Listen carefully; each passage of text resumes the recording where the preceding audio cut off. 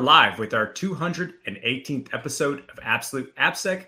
I'm Ken Johnson at CK Tricky on Twitter, joined by my co-host Seth Maw at Seth Maw on X or Twitter or whatever you want to call it. I really don't care. Seth, say hi. Hey, welcome back to another episode. We're really excited today. We've shifted the time a little bit for today's episode to accommodate our guest, Cole, and we will talk with Cole here shortly. By way of announcements, just wanted to make sure that everyone who is listening, if you haven't heard, we are doing a practical secure code review in Seattle, November 1st and 2nd as a part of DEF CON trainings. The links will be up and available. They're on our social media, LinkedIn, what have you. So if you're interested in practical secure code review and learning what Ken and I have gleaned over the years on that, please feel free to jump in with us. Otherwise, I did want to give a shout out to our sponsor today, Redpoint Security. Redpoint specializes in code security for coders, bolstered by years of experience testing web and mobile applications, conducting secure code reviews, and including things including AI and Web3 applications. It also offers trainings to help ground your teams in better security practices across the development lifecycle. So check out redpointsecurity.com for more information and put your company on a path to better security. So thanks to Redpoint for sponsoring this episode. Otherwise, Ken, I don't think we have any other announcements outside of, we will be at a couple of conferences coming up here in the next few weeks. But we can talk about that as we get into other things later this episode. Did you have any other episode?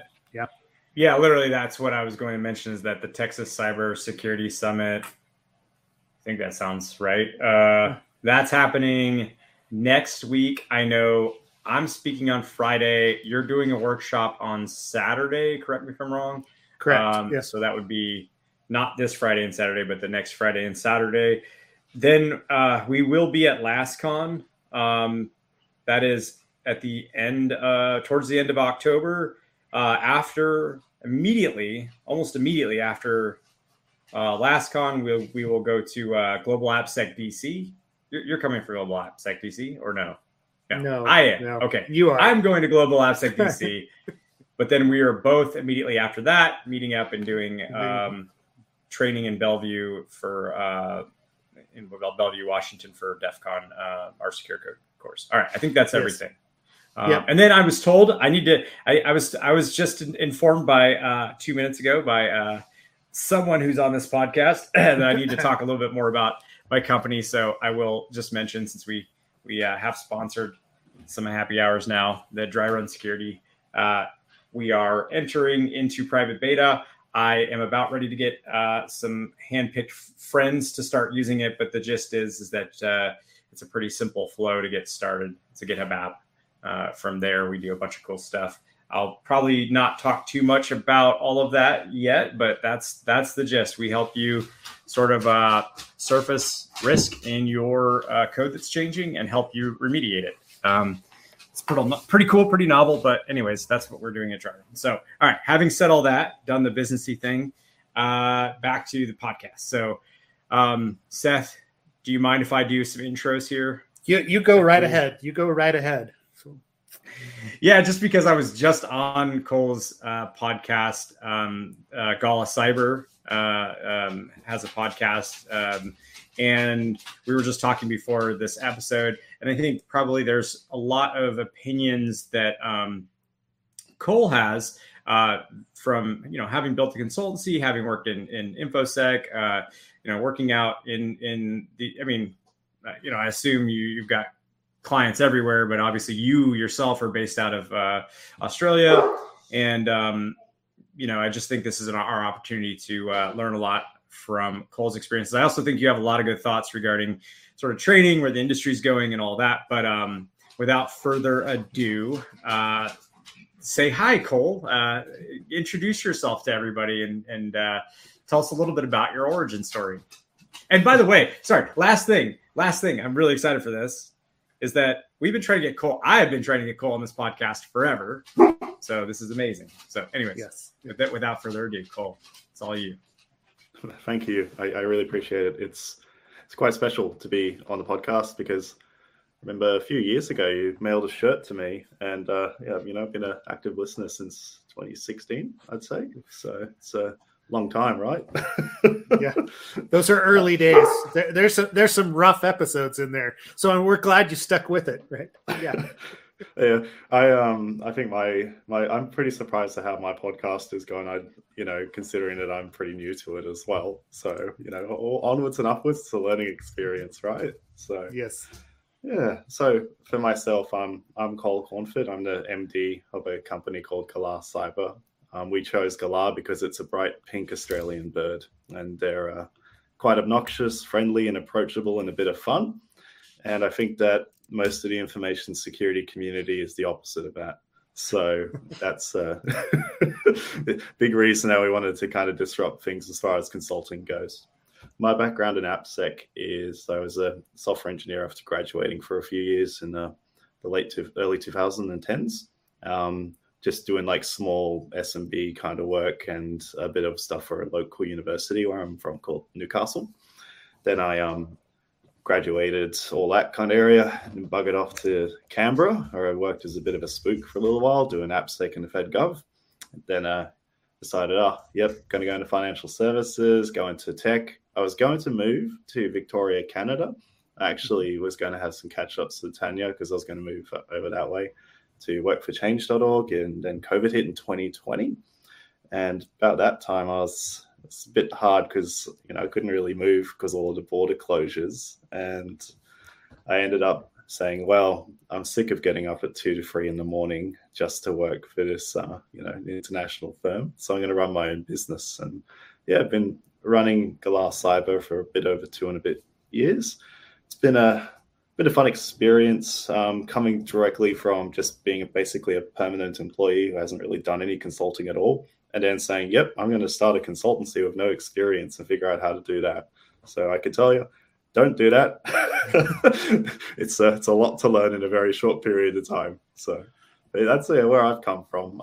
I really cut my teeth on Fortify. That's like probably the funniest thing is when I started in the FedGov, I had all my entire team. As soon as I joined the AppSec function within the agency I was working at, the entire team basically vanished overnight and said, we're going to go create a SOC. Cole, you're in charge of AppSec now. And I was like, great. All right. I'm going to go read the entirety of OWASP. And I'm good at AppSec now, right? So so those are my early days here. A bit of a trial by fire. Yeah. So Fortify, yeah. Obviously, we have feelings about Fortify, right? Like, and static analyzers in general, right? So, was that really your first then introduction, or where like your path, like in that larger organization into the AppSec firm, right? Like, was it just because you were interested in that? Like, where did that transition happen for you, or how did it happen? Yes, I think there's a few things. So, I've always had an interest in security, and that stemmed from video games. So I used to do a lot of speed running, specifically of Ocarina of Time, if you know that game. Yes. So I used to like doing something called Reverse Bottle Adventure, which is basically just an off by one error for memory management that lets you get all of the items in the game really early on, right? Yeah. And that's obviously a software bug. So I've always had like a mild curiosity about how to do games faster, which really is the way of doing pen testing because you're hacking software, right?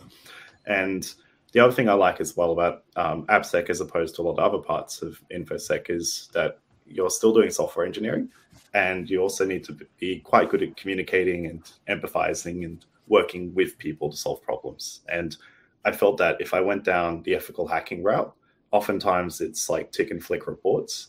And if I went down the GRC route, I'd be completely losing my tech chops, basically. I wouldn't be able to talk with a lot of engineers about why are they using Svelte over Vue, over React, or whatever. So I like that it balanced all three things I'm interested in, which is like writing, public speaking, clear communication, technical chops, and security. So, no, that's good. I mean, part of me wants to go down the side quest of Zelda speedruns and how you got into that, but we can leave that to another day, because I like all those sorts of things fascinate me coming up from a computer science background, right? Like, you know, bit flipping, like speed runs, the things that people have been able to do over the years, you know, with those cartridge-based games, right? Like, and, you know, the stuff that's built into it, it feels like a huge fuzz test, right? Like, and sometimes the fuzzing does really cool things and interesting things. So it's not surprising to me that you made that, you know, that you made that jump. So it like, look, yeah, I'm not sure where you want to go. And I like, to be frank, right? Like I haven't even listened to Ken's episode yet. It's on my list and it's for downloaded on my phone.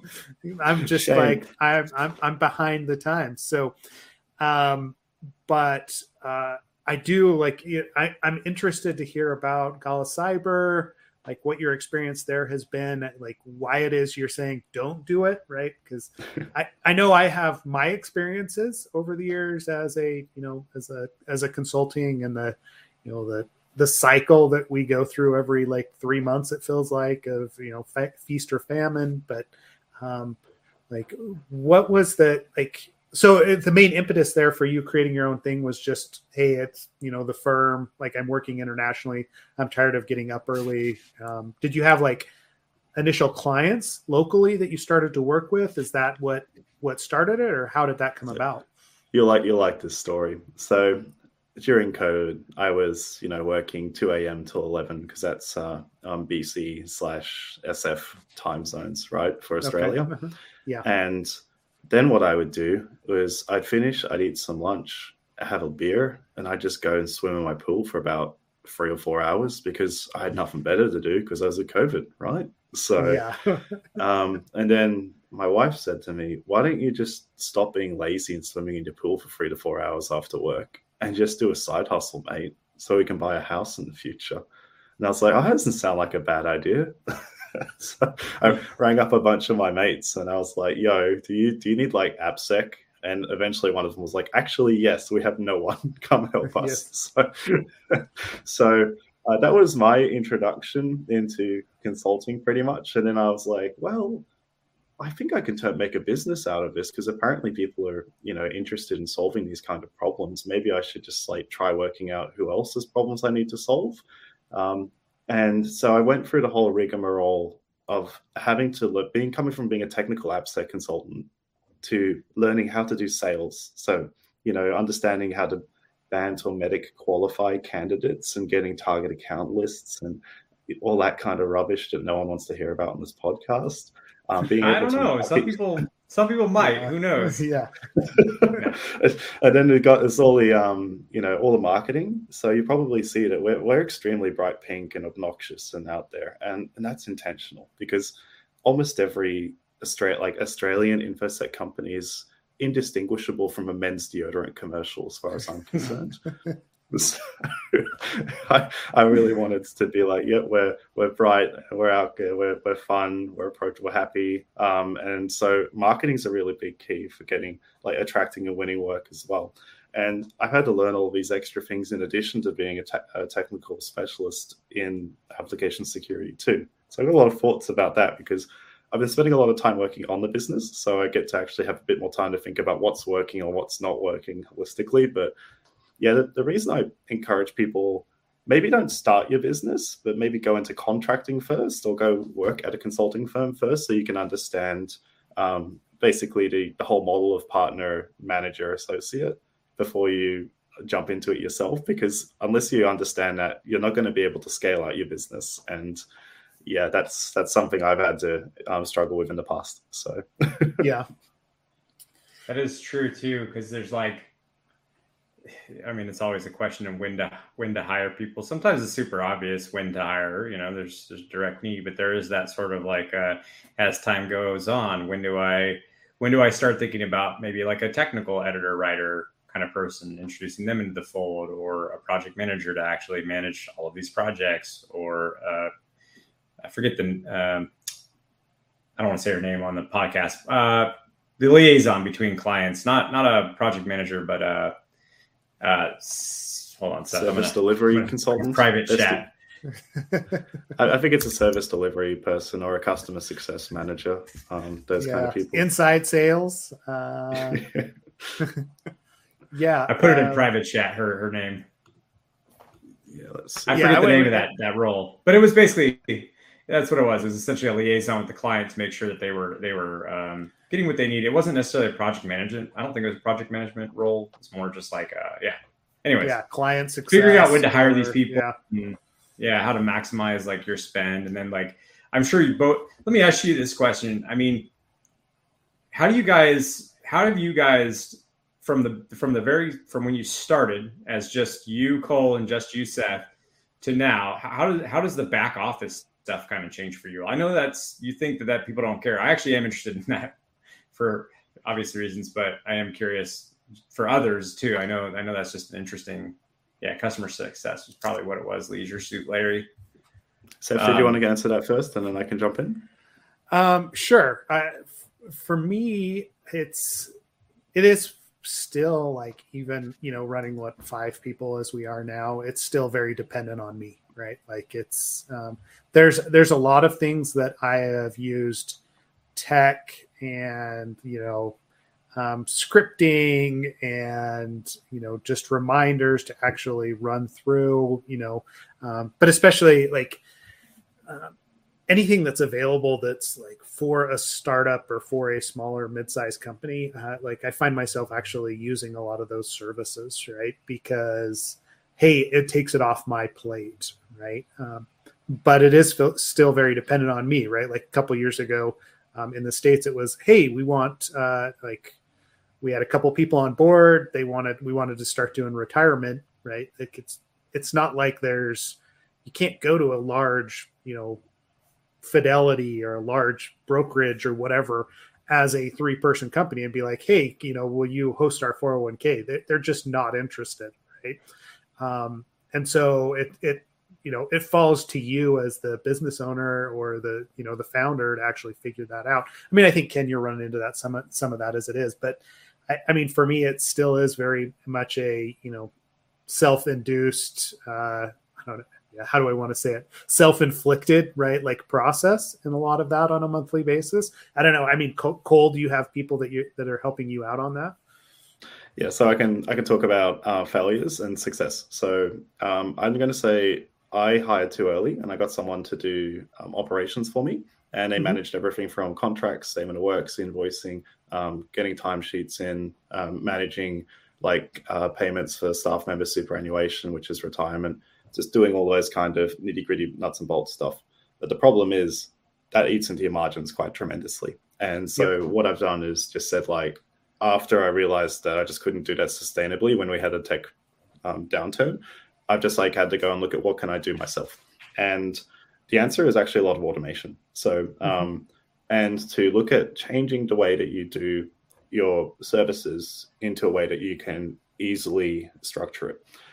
If you have like a price book or you have flat fee services or fixed prices, then the administration overhead for creating a statement of work is like tremendously lower than having to do it bespoke every single time.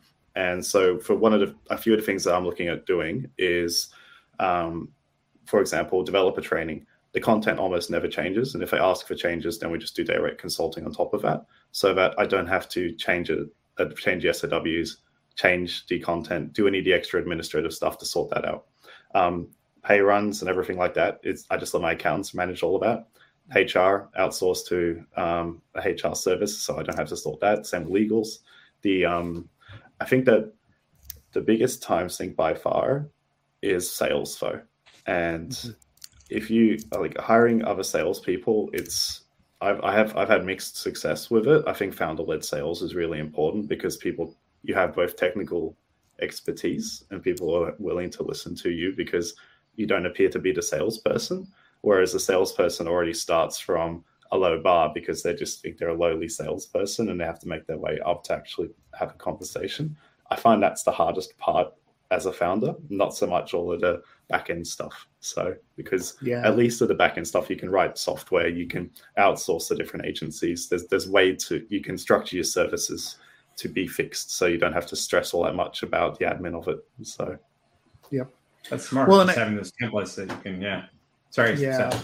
No, I would agree, right? Like I feel like the sales cycle, right? Like and I mean, it's your bread and butter as a consulting firm as it is, right? Like, so offloading something, if it takes a little bit longer for some of the invoices to go out or whatever it is from a, back end perspective, or the accountant takes a couple extra days getting payroll put together, like, you're not going to suffer. But if we don't have the pipeline filled up with projects, that means that everything else falls off behind the scenes. And so, yeah, I'm with you there, because I feel like that's where I end up spending a lot of my time naturally is, I want to be involved in those discussions up front, right? Like, even if I have somebody else helping write the SAL or like, get the SAL out the door, I'm in that initial discussion. And I've struggled with how to get out of it and still have it be as effective, right? Yep. Yeah. That's always going to be a challenge, is when you want to scale up your business, is how do you as a director move yourself out of those conversations, right? And I think that until you get to probably 20 people, it's really challenging to do that, because you have no choice. When you get to 20 people, you have to relinquish control at some point. Otherwise, you're stuck, right? You can only scale up to that point, because then your entire calendar looks like BD meetings. You don't have any time left over. One option, I think, is I'm actually looking at doing, and I don't think other people are doing yet, is a managed AppSec offering. And the reason I like this one is it's consistent cash flow. So you just say that for X amount of money per month, we're going to do lunch and learns, dev training, white box pen testing, threat modeling, whatever. And then you just like pay out a year of it and tell them what all of the different inclusions are within it. And then it means that your invoicing is really straightforward, because every single month it's flat. You get stickier companies because, you can make terms favorable if they choose to leave early. And you're helping them over the long term, which I think a lot of the consultancy firms tend to do a single point in time assessment or engagement and then disappear until they have money again. So that's another way that you could structure your business to be able to at least be either exit ready in the future, because companies with recurring revenue are valued a lot higher than companies that have to do project-based sales work. But for me, it just, as I move more people in this direction, it means I can take advantage of the free tier model a lot better, and have to worry a lot less about finding new work. So, yeah. No, I mean, that's a really good point, right? Like, I'm thinking, across my like book and like what we're currently doing now. And it's definitely, we've got clients that we have, I mean, we call them like retainer agreements with them, right? Like, but it's managed AppSec services where we're in there and we do, we're doing some training. We're doing like a code review on this month. And like, we just kind of plan it out, and they have like a set number of, things or hours that they can use on a monthly basis. And it's been pretty effective, because we've seen those companies go from pretty immature to, now when we look at things, or the developers are contacting us on like a regular cycle, we're not finding the same level of vulnerabilities or the same severity of vulnerabilities as we did. And they've also leveled up the different ways that they're implementing security into their pipeline. And so we're starting to have discussions where, forgive the phrase again, but, pushing more further left into their cycle, because we are there on a daily basis, and they know that we're not just, hey, here's a vulnerability and then we're out. Right. I think one of the problems of that model, though, is you're still stuck with a T&M arrangement, and also time and materials for those listening, because even if you're doing part-time, retainer 2 days a week, that's still like an accounting fix in a way, if you think about it. Instead of having a point in time assessment of a month or 2 months bundled here, you're just spreading that out over a year. And so it seems like it's a retainer, but actually you're still in an engagement where you're effectively being paid a day rate. And what I'm trying to do is get the value of the service that we provide and get that taken away from an individual day rate of an individual person, because then that's how you can get a business to scale, because people perceive you from value, not from my contractor is worth this much per day. Yeah. But that's all weird business nerdy stuff. So I'm sorry if that. No, you're not right. Like, because it does become a question of what the valuation is. And like, I think I told you, Ken, like we've got another friend, Alex, that runs a consulting firm. And that's been his big question lately is, okay, if I do, he's seeing like some of the acquisitions and some of the mergers that have gone on stateside with different consulting firms. And he's been asking, okay, what does a valuation look like? How do I value my 15 to 20 person consulting firm and actually sell that off? What do I need to do to increase the value so it looks more attractive on paper?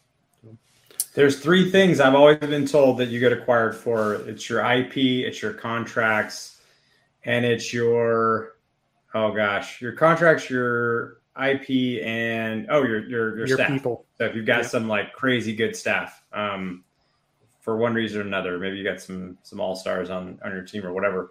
Anyways, those are the main reasons people do tend to get acquired.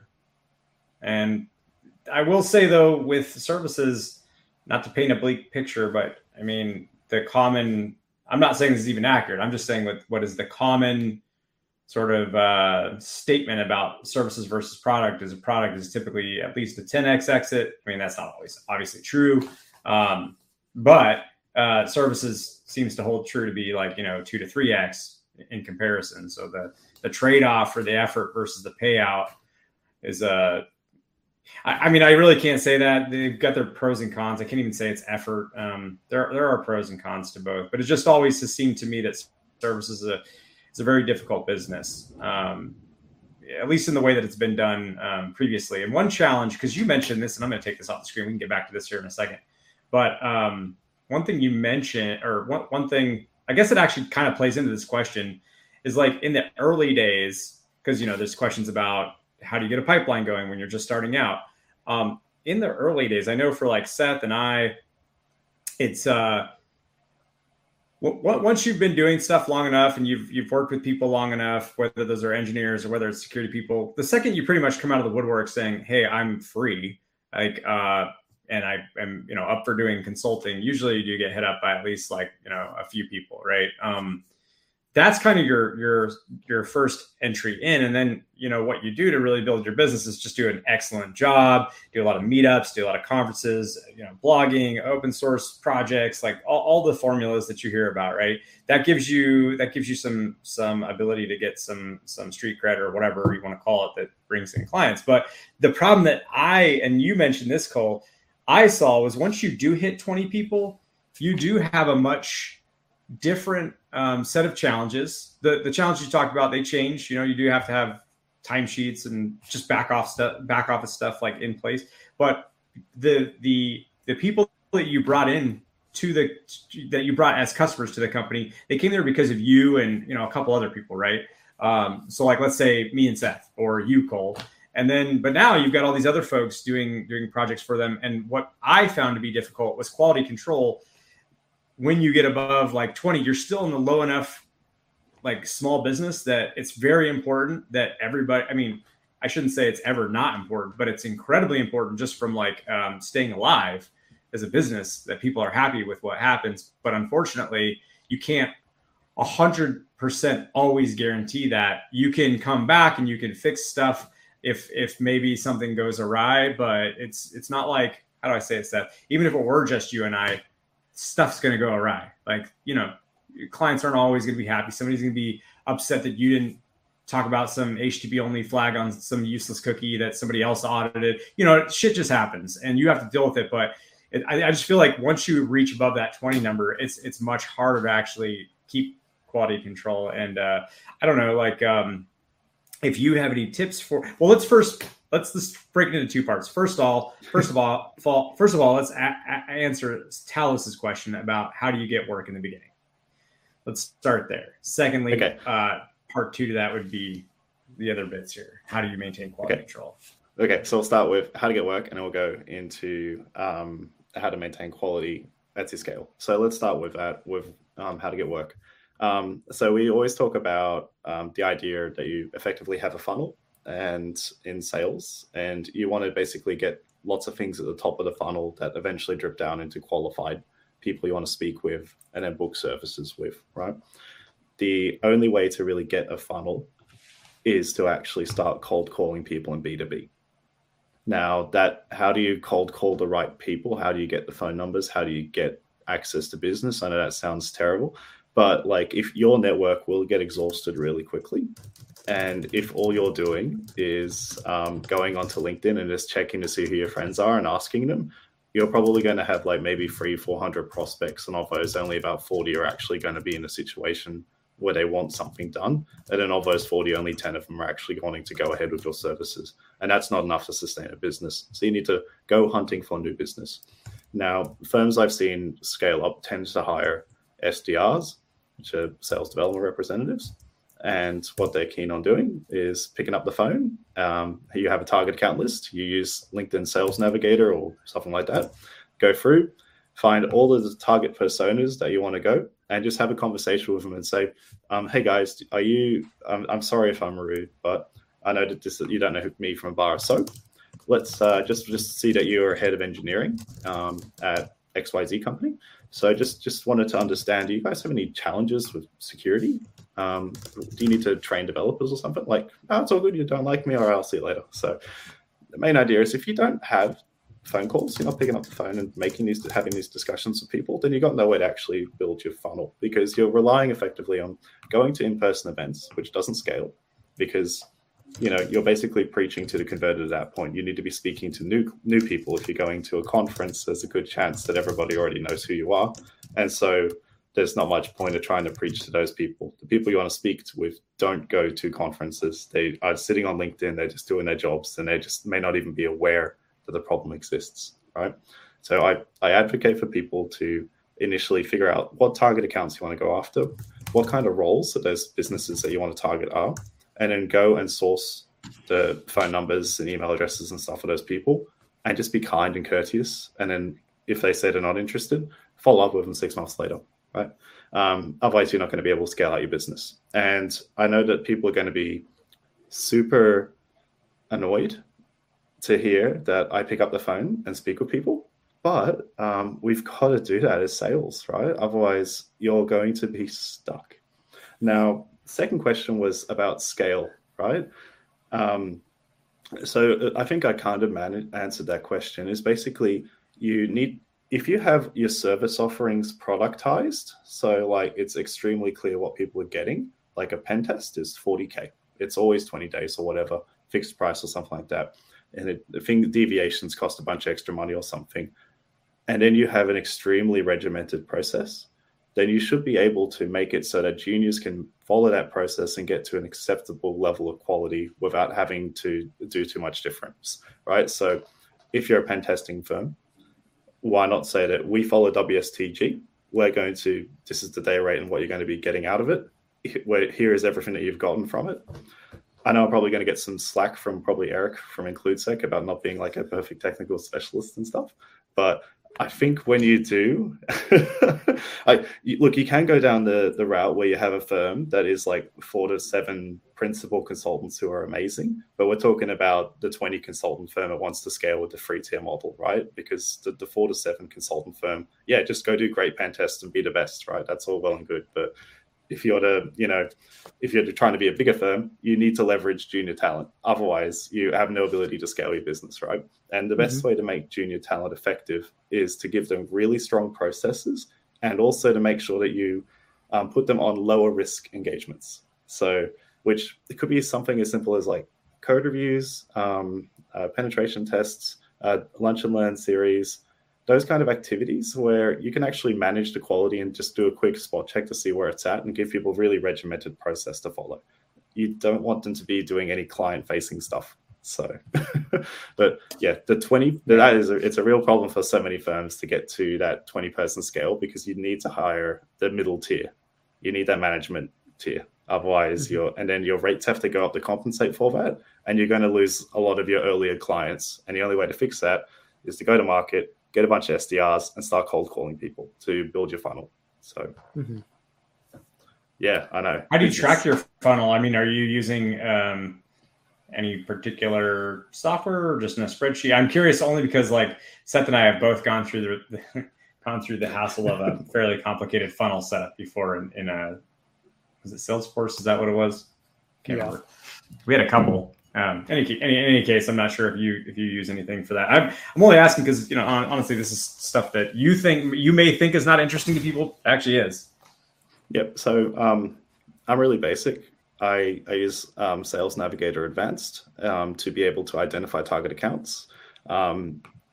Can't remember, but it's like a free service that just like basically you give people's names and it gives you phone numbers and email addresses, right? Email addresses are useless because no one reads anything. You just want the phone numbers because unfortunately people pick up the phone. They don't read emails. So Sales Navigator basically gives me a list of prospects and then I put them into HubSpot.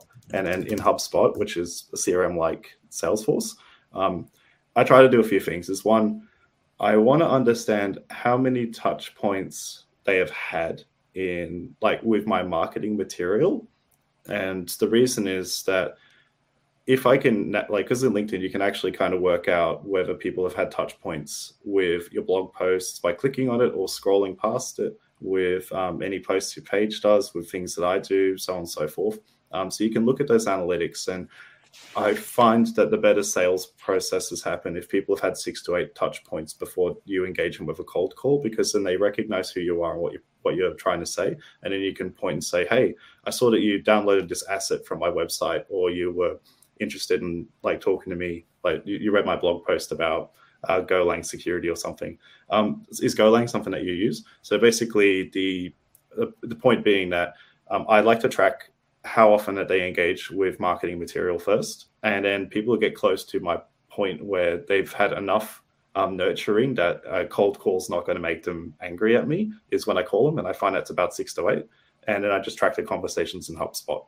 So, and nice. I'm not very good at writing in HubSpot myself because I don't know, I find it insanely boring. So props to all of the salespeople. I'm an AppSec person. I'm not really a salesperson. So sitting there and saying that I had a chat with this guy and he hates me isn't really the thing I want to be putting in the HubSpot. But that's how I do it. And I think what's really good for me is I spend a lot of time early on, really making sure I understand what personas I really want to target, which for me is for mid-market companies. I want to be hitting up CTOs, head of engineering, head of DevOps, basically anyone who's not a security professional. And for big companies, just head of security capabilities, AppSec managers, head of AppSec, product security. Because generally the bigger companies don't have, you can't go up to the top. It just doesn't work unless you already know that person very well. At least with the smaller companies, they recognize it's a problem and they don't really know how to deal with it. So you can actually have some conversations and they're willing to have a cold call with you. So, but yeah, sales, right? Well, so we picked your brain a lot about essentially running a business and starting it up. I think it's time to get into some spicier topics. Yeah. I want to start delving. What are you thinking? We're gonna talk about MGM and what's going on in Las Vegas, or no? No, I want to talk about training. Because this has been a reoccurring. There's a rumbling amongst the industry, and some are public about it, some are private, but there's rumblings that training is problematic, and. In any case, I wanted to continue the conversation that we kind of started, but didn't really get too deep into, Cole, and just start picking your brain, get your thoughts on where you think, let's talk about application security training, pros and cons. What do you think needs to change, if anything? Let's delve into it. Yeah. So I think there's basically the kind of 2 ways I've seen people really approach training, right? Is there's a productized platform of some variety. I know that you're probably aware of which ones. I don't like to bag them out. Yeah. Yep. So, or you have instructor-led in-person kind of stuff, right?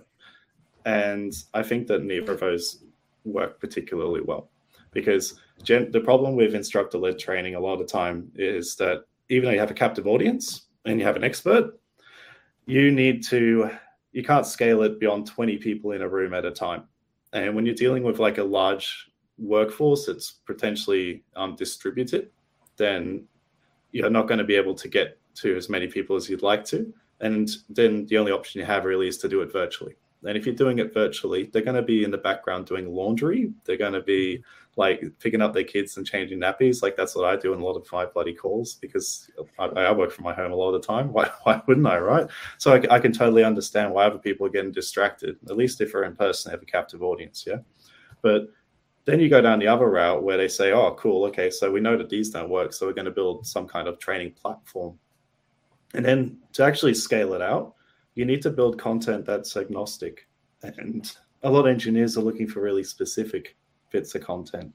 So you end up with a whole lot of lists like saying, here's the OWASP top 10 in a little bit more detail, and then sticking to just Java because that's what most enterprises use. And you have a Golang developer saying, well, what? I don't understand. Or like a Laravel person saying, yeah, but why am I worrying about output encoding when the framework takes care of it for me, So you end up with a lot of unhappy engineers, and they kind of get annoyed at the platform. But the other problem as well is that even if you buy a license for a lot of these platforms, there's an opportunity cost to actually using it. So any engineer needs to, one, already have an interest in security before they'll start learning of more security. So if you just buy 20 licenses, it's a good chance that only 2 out of those 20 people are actually going to actively use the platform.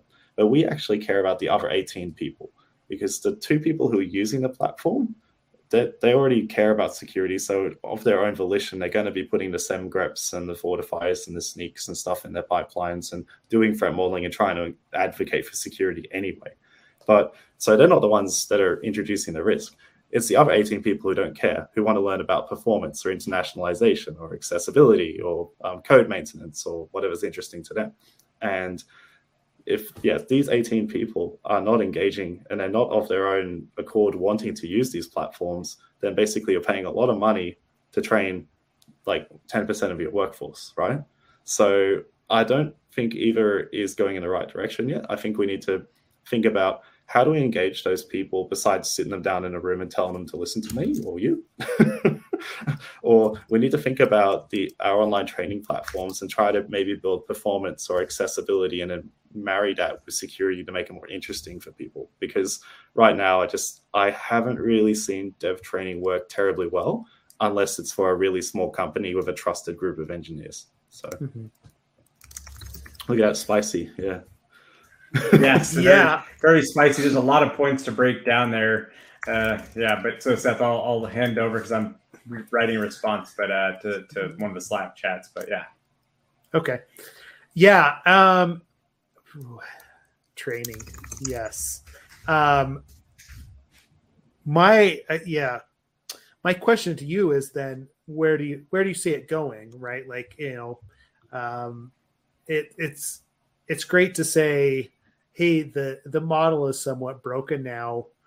And if you've been in the industry long enough, I think we've all seen that, right? Like during COVID, we had everything went to online training. Ken and I tried to do that quite often. And, the classes definitely suffer for it. Like people turning off their cameras, doing other things, to your point, right? Like, and then the length of the trainings, we run into problems there as well. Mainly because people will only stay engaged for so long. Even in a classroom setting, you go over 3 or 4 hours, you're doing a day-long training, and you lose people, right? Like all of us get tired of that, right? And so the cost goes up because you've got people in, you're dedicating them in office, and like there's all of these competing factors. What do you see as actually effective, right? Like you're saying, you're trying to reach these, this 80-90% of the developer population with security, with some sort of security training. But what have you seen as effective when it comes to that? Yeah, so I think teaching classes or vulnerability types and stuff is not helpful because then you got to remember, a few thousand things, right? The difference between a CSRF, an SSRF, an XMLE or whatever. At some point, they're going to forget that kind of stuff. Like I've forgotten the difference between a deck and a queue in computer science 11 years ago, right? I think a deck, you can only put one thing on the front. I don't know. I'm not good at my data structures, and by the same token, I would expect that they would not be good at remembering every security vulnerability. So what I advocate for is actually to look at process and thinking about how do we actually manage vulnerabilities in a way that I'm enabling people to write like software within risk tolerances and make good educated decisions? Or how do I introduce processes around how to do threat modeling and documenting the outcomes of those so that you can show that we have thought about security and make it inclusive as a group? I don't think the way that we do secure code training, where we just go sit down with engineers and just talk about here's how to run all these different types of tools and get overwhelmed with them is particularly helpful. I don't think running through bug classes is helpful. I think trying to influence the engineering workflow so that it has guardrails in the process, not in CI, not in CD, but in the process of running sprints and Scrum and doing PI planning and having OKRs related to security and technical debt mitigation. That's a real strong way of helping manage security risk, because people are actively thinking about it, even if it's not something that they, care about all that much, and it's something that they're getting measured on as part of their core business requirements. But I think a lot of the CTOs that I talk with, just say, I want to do security. I'm not sure where to begin. How do I go about getting engineers engaged? Do I just teach them about the OWASP top 10, which, I like the top 10. I think it's a good engagement model but at the same time, you're remembering like 10 bug classes, and that's a lot. So I like having people to say, like, Showstack's 4 questions threat modeling approach? I think that's an excellent I've seen it building, right? Because it's anyone can participate in the discussion. Your product owners, your business owner, your QA person, and that makes the conversations a lot more fulfilling for engineers. Another thing I'm excited about is the potential for AI, because I know that it'll hallucinate and produce stupid stuff in the IDE a bunch. But if I'm going to be honest, most of the time we run any of our static analysis or SCA tools, they basically come back with 50% false positives anyway.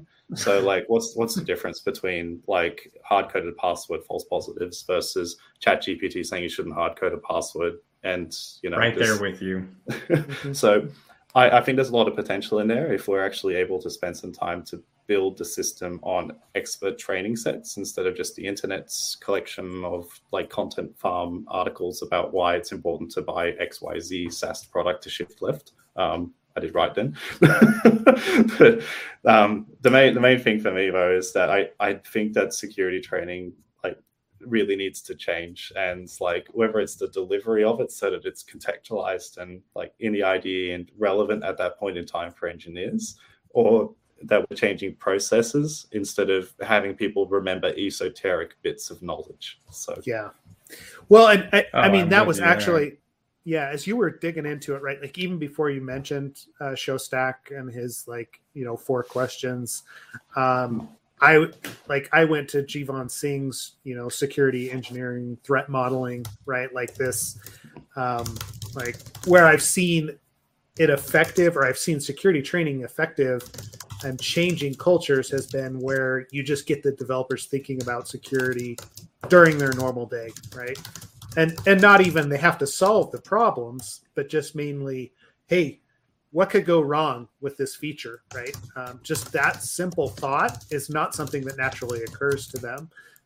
So any way that you can introduce that just level of, I mean, it's almost superficial security, but it's not, because it changes behavior. That's probably more effective than look what you can do with SQL injection, right? Because we don't see that anymore. So yeah, I'm with you there. I as a trainer, I struggle with how to actually push that, right? And because we do get a lot of the compliance-based trainings where it's, hey, well, PCI or whatever regulation says that I have to do security training, so come in and teach my developers security, right? And a discussion I have a lot actually is that when your security program is driven by compliance activity, that's actually quite at odds with doing a lot of the AppSec work that we want to be doing, because most good application security has its basis in risk and making decisions based on risk. And if you're instead thinking in terms of lists of activities to complete, then the content's going to be dry and boring, and engineers are doing it because it's a checkbox activity and you're not really targeting the right behaviors. So I find that with dev training, the most success I have is definitely with with organizations that manage their InfoSec programs through risk, not through just following compliance standards. Yeah. Yep. I want to say this about threat models, and going back to what you had mentioned about threat models, which if I was to give training, honestly, I think these days, if you were to ask me right now, that's where I would prioritize training. And the reason is you mentioned that we give developers tools, security tooling to alert on things. Like you mentioned, half the time it might be useful at best and accurate. Most of the time not, whatever. But that's what we give them for pattern matching. There's two types of flaws, as I was thinking about. Like literally as you were talking, I was thinking about, man, there really are like two separate things there. There's the tooling, the kind of pattern matching, and then there's this is where I think threat models kind of coalesce with this, which is where's just like general problems where things could, like, how do I know if this is something I should even be thinking about while I code, like as a potential risk, or what risk should I be thinking about? And that really is, that sounds so easy to us in AppSec, but being somebody who writes code, like these days, it feels like 24/7, right? It's like, I'll get into situations where I'm coding, I'm like, holy crap, like, wait a second. Wait, I got to back out and zoom out. There's some risk here. I don't know why. My intuition, just from experience, tells me I need to back out and like zoom out real quick and just do a mini threat model real quick, not writing anything down, just looking through this and seeing like, okay, is this? And a couple times it was like, oh yeah. I mean, thankfully I've got that ability to zoom out just from, because that is my primary job, but this isn't the primary job of most engineers, right? So like that hasn't been their background. So then it's ultimately, like, well, where are they? It's cognitive overload, right? It's too much. Yeah. Exactly. It's too much. And so for just being able to know that like, hey, there's something as I'm writing this, I need to think about, like, that's where I think training towards more of like risk and threat modeling, that's how I see it being more applicable directly. If you look at my website's training about just secure engineering, you'll see that the first three sections are basically based around, let's talk about risk, so you can have meaningful conversations with information security professionals. Let's talk about, like, I know it's kind of a plug, but like your software architecture patterns, and then eventually moving into code security patterns. But the idea is that we start at the top level, so that, like, because there's so many times where I've spoken with an engineer and said that we need to control this risk because it is high. And they're like, how do you get to high? What is control? I don't know what these terms mean. And I think it's really important to have a shared language. And if people can't talk to each other and they talk past each other, then that's going to be a problem. And honestly, most information security professionals I've met in Australia don't have software engineering jobs. And I think that also makes it really difficult, because it means that they can't have meaningful conversations about, like code maintenance or velocity of engineering, testability, any of those kind of things. And because of that, like, the InfoSec professionals get frustrated and talk past engineers. Engineers get frustrated and talk past InfoSec people, right? So I really wanted to try to bridge that gap, because it's a lot easier to teach a software engineer InfoSec than it is to teach InfoSec people software engineering, at least in my experience, right? But yeah, I agree. Cognitive, like, having to remember too many things at once is bloody hard. Security is just like one of 12 different non-functional requirements.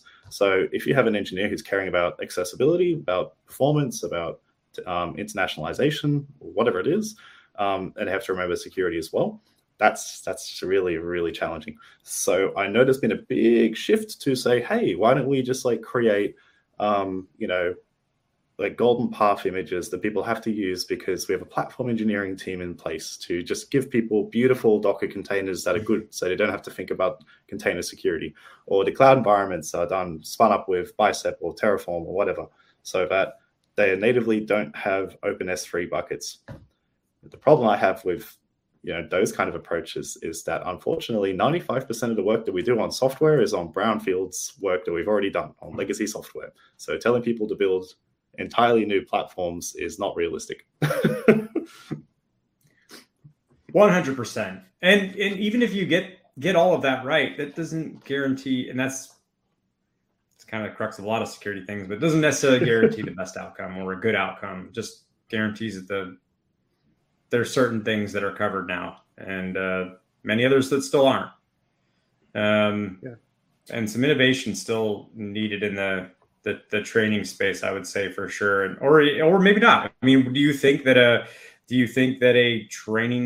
better training product is needed? Do you think a reevaluation of how we think about training altogether? And because I mean, I think one of the things you'd thrown out to me was, it sounded like almost like, actually, yeah. Can you talk through that? Like, how do you think the solution would work in real time? Because that's what you were mentioning. I'm trying to dig back in my memory banks, but I believe that's what you were mentioning, is like real time as they're coding, getting feedback that then gives them a sense of training. Yep. And devs already have a lot on their plate. Yeah, a lot of cognitive load and a lot on their plate.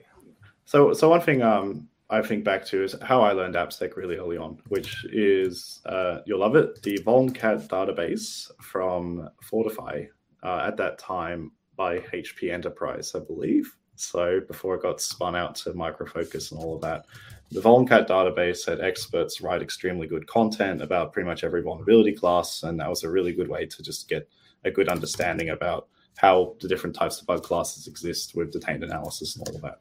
And I was thinking to myself, well, we now have the ability to basically generate similar levels of content as people write code. So I just don't see a reason why we wouldn't be able to have some kind of in IDE, extremely simple static analysis kind of tool that then just automatically shows, hey, this looks like it could be a SQL injection vulnerability. Here's a bit of information about it. And then you can interrogate and ask questions of it like it's a personal assistant that tells you, hey, yep, this is why I think it's a problem. Here's what you can do about it. I think that unless you have like a trusted partner, like kind of, on retainer kind of person sitting there in a Slack channel with you, you can get AI to do that exact same thing cost effectively and give it all the context it needs, because as far as I know, AI is a lot better at understanding the entire corpus of human knowledge than humans are, right? So I can see us moving in that direction, and I know that that's scaring a lot of the existing incumbent training firms who are reliant on long videos or online gamified platforms. And the reason I don't like either of those kind of concepts all that much is because you need to get out of the context of where you're building software and then go into a training environment that's entirely different, learning stuff that's not relevant to what you're doing at that point in time, and then context switching back to doing development. So if you're in the IDE itself and you're given advice about what you're writing at that point in time, that to me seems like a no-brainer for where a new training product should be going. Now, do I want to write that? Nah, I'm too lazy. I'm happy to just jump on podcasts and talk to people about. Tell someone else to write it. That's where we're going. If you can go solve it, I'll sell it for you, mate. I'll pick up the phone. Sweet. Don't you worry. Okay. Well, I mean, I assume, I do assume that, like, and by the way, this is actually something Synopsys back when they were, God, what is it? Oh, it was Synopsys before they were acquired or rebranded or whatever. What was it? Was it Coverity or Polaris or Black Duck? Those are the main Synopsys. Code DX. Here I am, this listing vendor products. McGraw sponsored by McGraw and Stevens. McGraw and Stevens. Anyways, whatever. Doesn't matter. Before they were acquired by Synopsys, firm out here, they had that's what they did. They put it into an IDE, but it was like obviously no such thing as machine learning back then. No, it was a while ago. And it was only obviously Java's. Maybe, but like it would have been a very early version of that if so. But in any case, they tried it, but like they didn't have the power of LLMs to harness. And also, like, on that note, like, I keep saying this to people because people keep bringing up hallucinations. I'm like, there's a lot of things you can do to prevent that. And there's so much you can do, and there's so many tool sets to do it with. So it's like, more and more when I hear that, I'm like, yeah, you probably just don't. When people say that, like, that's going to, like, no, can't use AI because of hallucinations. Like, well, I feel like you don't know enough about AI at that point to make that statement. You just heard other people say that. That's my not so nice cynical view on that now, but I think it's quite frustrating, right? When people just want to say, no, this new technology is a challenge, and here are the reasons I don't want to adopt it because, so on and so forth. I actually think that we should be looking at these kind of things and thinking about how do we bring them into security and be innovative, because we have almost always participated in the industry as laggards because it's just expensive for us to build products that other people may not use because there's no market for securing those things in the future, right? I can imagine if I was a Golang and I built a Golang fuzzer or something 5 years ago, that would have been a great investment. But would I say the same thing about some of the other languages that came out, Ansible or I don't know, the entire Web3 ecosystem probably at this point? So, shots fired. But I know that it's. If you're thinking about information security programs as a whole, though, right? The idea is that you don't have a single layer. You can't just rely on developer education to fix vulnerabilities, right? That's why we have static analysis and SCA tools and CI checks. It's why we have peer reviews in the development process. It's why we have assurance activities like pen testing and code reviews towards the end of the life cycle. So I think that any arguments that, this training won't be good enough because it can sometimes tell people the wrong thing. Well, shock horror, if you go onto, Stack Overflow, half the answers are garbage and probably created by ChatGPT anyway. So. Yeah, probably. Well, yeah. It's taking that expert information or that corpus of information with a grain of salt, right? And developers are doing this naturally, even if they are just using Copilot nowadays, right? You're tabbing through, you're having Copilot generate a function and then you go fix it, right? That's just the way that coding is going, and that speeds up your process. It's super effective. So why are we so against hallucinations or other things with the LLMs and with ChatGPT? Because it's going to speed up what we're doing anyways, right? We're seeing that with a few of the clients that we deal with who are saying, Copilot, it can introduce vulnerable code. So we should be, we've tested it, and sometimes it does. It just introduces vulnerable code. And then my response to that is, why don't you just have an information security program that can deal with the fact that you're writing code twice as fast, right? There's a reason that we have static analysis tools and offensive security and all that jazz, right? I think that in time, Copilot will start writing better and more secure and safer code, and we'll choose that. But I know that we tend to come from a background of being cynical and fearful about new things as security professionals.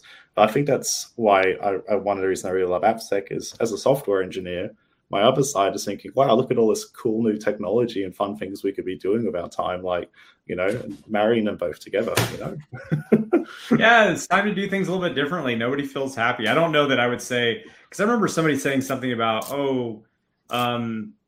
AppSec.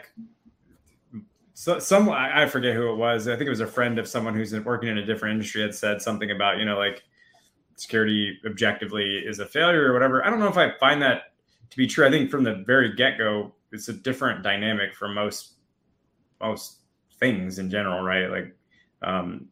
You're always trying to play catch up, and especially if you're a practitioner, it's a very defensive thing. Even if you're not, even if you're a consultant, you're trying to find the most impactful bugs, before attackers do, or you're trying to help them learn how to secure their code, or whatever it is you're providing as a service.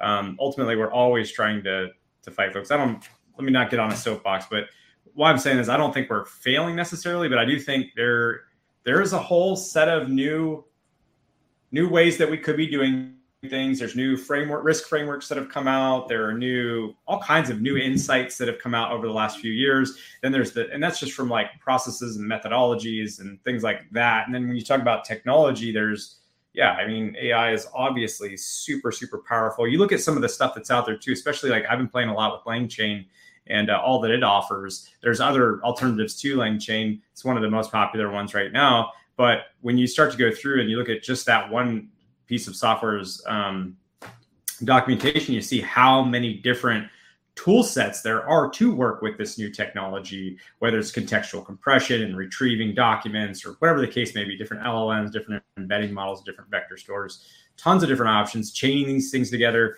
And we're doing what with it? I think you're starting to see now companies, just because they have a financial incentive, security product companies start to integrate AI in. And I really like what Evan is doing at Run Reveal with AI, where he's using that to some part of that is with generating SQL queries and things like that. I think there's some folks that are gravitating towards that, and I hope that we don't get stuck in the mud for the rest of other folks and saying like, oh, we just have to outright ban this technology, like we can't use it. You see that knee-jerk reaction pretty often, and I don't know if it's the right one. It's not just adopting new technology. It's also looking at other disciplines and looking at what works and what doesn't work in those. And I think that as software engineers, we almost always stay to what's tried and proven in software engineering. But if I think about some different ways that matter to me, it's like you could look at aviation and say, wow, look at how much process is involved with actually making planes safe for people to go on. Why can't we adopt some of the safety protocols that they use for software development, right? Which is what informs me to think about it's all about process, making sure that people follow a process when they're building software. And that's one of the better ways we can go to manage risk. Or we can look at a discipline like, I had it off the top of my head, bloody, look at me, forgetting my train of thought. So stats, right? I do it all the time, so don't feel bad. So you got you look at so if we're always complaining that we're reactive, right? So why don't we be proactive? So let's go look at a Git repository, or just even a collection of Git repositories, and then just do some statistical analysis across all of them and say to ourselves, well, we have a key risk resource. Maybe we need to worry about getting that one person who's written 80% of the code base and have someone else also take care of that, because resilience of software is important too. Or maybe we can see that these particular teams continue to introduce these types of vulnerability classes. So maybe we need to go and help them understand about that specific type of thing, right? But I feel like a lot of the way that we approach security is that developers write code and then we go and review it and tell them it's bad, instead of us proactively seeking out ways that we can help. And, these are just ideas, right? It could be very stupid in practice, but the main thing is that I don't want to go around and try doing things like the whole DevSecOps life cycle idea of let's just get every SAST, DAST, IAST, RAST, SCA, bomb, whatever, stick them all in a pipeline, and then suddenly we have a great Christmas tree at the end that tells developers that, holy, we got security Christmas happening. Look at all the red, amber, and green. Everything is all, it's beautiful, right? I think that model clearly hasn't been working. So I want to just think about other ways of approaching these challenges that aren't informed from what we know doesn't work. So. Well, and to that point, right? Yeah. What we know doesn't work. Teacher. Yeah, it is. But to that point, right? We've got to stop pushing that as the solution, right? I walk into orgs and that's the first question. They're like, oh, well, we do AppSec. I'm like, all right, what's your process? And they're like, no. We have, this SaaS tool and this DAS tool that we're running in our DevOps pipeline. And I was like, but is anyone looking at it? No, we just run it because, X vendor or our one supplier told us we had to run this to be to get picked up and get this contract. And so we have security. And just the fact that they say they have security, right? It's, oh no, right? All right, we're starting from ground zero because the developers haven't even been into either of those consoles and they don't know that that's what's being generated, right? Yeah. I mean, I don't. There's a lot of organizations that do that. They'll just purchase the product or they'll purchase the service and then think that we're good because they can just check it off. But security is a journey; it's a continuous thing that we iterate on. And a lot of people only just kind of waking up to the fact that it's not a set and forget behavior. Buy a product and everything's sold. And unfortunately, the industry has had a lot of corporate capture over the past 2 decades, I'd say. And that's entirely related to the fact that they're selling products. And until we can get to a point where we can have engineering teams feel engaged and involved and that they can make their own decisions because they've been taught how to use things, being able to understand what products make what kind of real difference and actually understand risk a bit, we're going to be stuck in a cycle where we swap between fortified to check marks to sneak to SemGrep probably is the next one, I imagine, and getting angry at each one of those because they're all going to have the same issues, right? Just to a slightly better UX. It's all about the processes and helping people understand and make good risk decisions. So well, that's a I mean that's a good summary, right? Yeah. That's what I was going to say. Great summary. Yeah. And I don't want to push it too far because I mean, Cole, you have been on for a while. And I feel like we just started. Like I'm like looking at the timer, being like, "Crap, we've been going for an hour and 10, and we just started this discussion." But is it? That's why there's part 2s.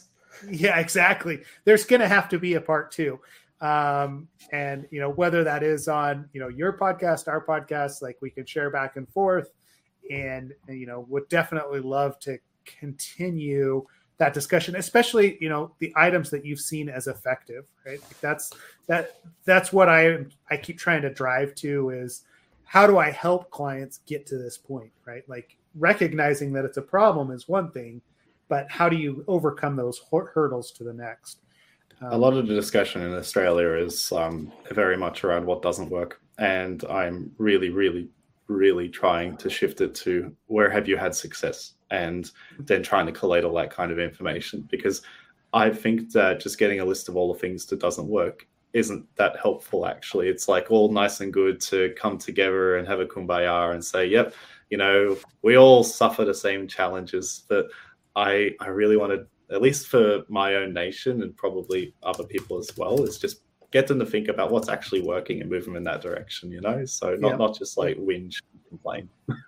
But I love whinging and complaining. So we all do, right? That's where the spicy takes come into play. So yeah, okay. Cool. Well, good. Woohoo. Sweet. Let's see. So let's go ahead and wrap it up, and then we'll do a follow-up episode sometime in the next couple of months. Cole, if you're up for it, love to have you back on and just keep the conversation going. Sounds good. Thanks for having me on, guys. I'm going to go take my kids to school now. So yeah. You go do that. I'm going to go take my son to a soccer game or football game, however you want to call it, right? Depends on the country you're in. Appreciate your time coming on, giving us your insight. There's a lot to think about and digest from this one. If you are listening and you haven't joined the Slack channel, please do so. Cole's on there. You got further questions for him, jump in and tag him there, or any other place where they can find you, Cole, where they can reach out. Honestly, I run a bunch of community stuff in Newcastle. So if you're in Newcastle, hit me up. If you're in Australia, I'm going to go to B-Sides Canberra next week or to ASA CyberCon the week after. Hit me up on LinkedIn or my website, glasscyber.com.au. If you have any just spicy takes you want to run with me, or just actually need to talk about training or whatever, just hit me up. Happy to have a conversation and just help people out around the world. All right. Good deal. Thanks, Cole. Ken, any final thoughts before we wrap it today? No, I don't think so. Sorry. Yes. No, this is actually really, thank you, by the way, for those that are, not just us appreciated your time, Cole. Very, very nice. Thank yous from folks. So last bit is, I keep mentioning it, but the Flipper Zero has arrived over the weekend for the winner of our SecDim CTF. We are, I forget when is the exact end date. Was it Thursday? Was it a week since it started? I forget exactly. It was a week, so that's tomorrow evening, right? Or tomorrow evening. Yeah. Okay. Tomorrow evening. And so far, if you guys will just give me one more second here of your time, I will just share the rankings live real quick so everybody can see them. And so far, looks like Who was that? You said Matt? I think is his name, Matt. Yes. He's popped back up. Yeah. Yep. Earlier when I looked, the score was 240, not 265. And GF13579, who I think I know who that is, I think it might be Greg, was leading, but now we've got a little flip-flop here. So these three have been competing pretty hard for the top three spots. So anyways, yeah, once again, tomorrow night around, I'd say 6 or 7 p.m. Eastern, we'll close it out. We'll get you a final, we'll just say 7 p.m. Eastern tomorrow. We're going to close it out. And then we will announce the winners and hand out the prizes of the top 3 participants. Yeah. Sound about right? Sweet. Yep. Sounds about right. All right. Good deal. Well, thanks everybody for joining tonight, and or this morning, Cole, and we'll catch everyone online. Thanks again. See you, everyone.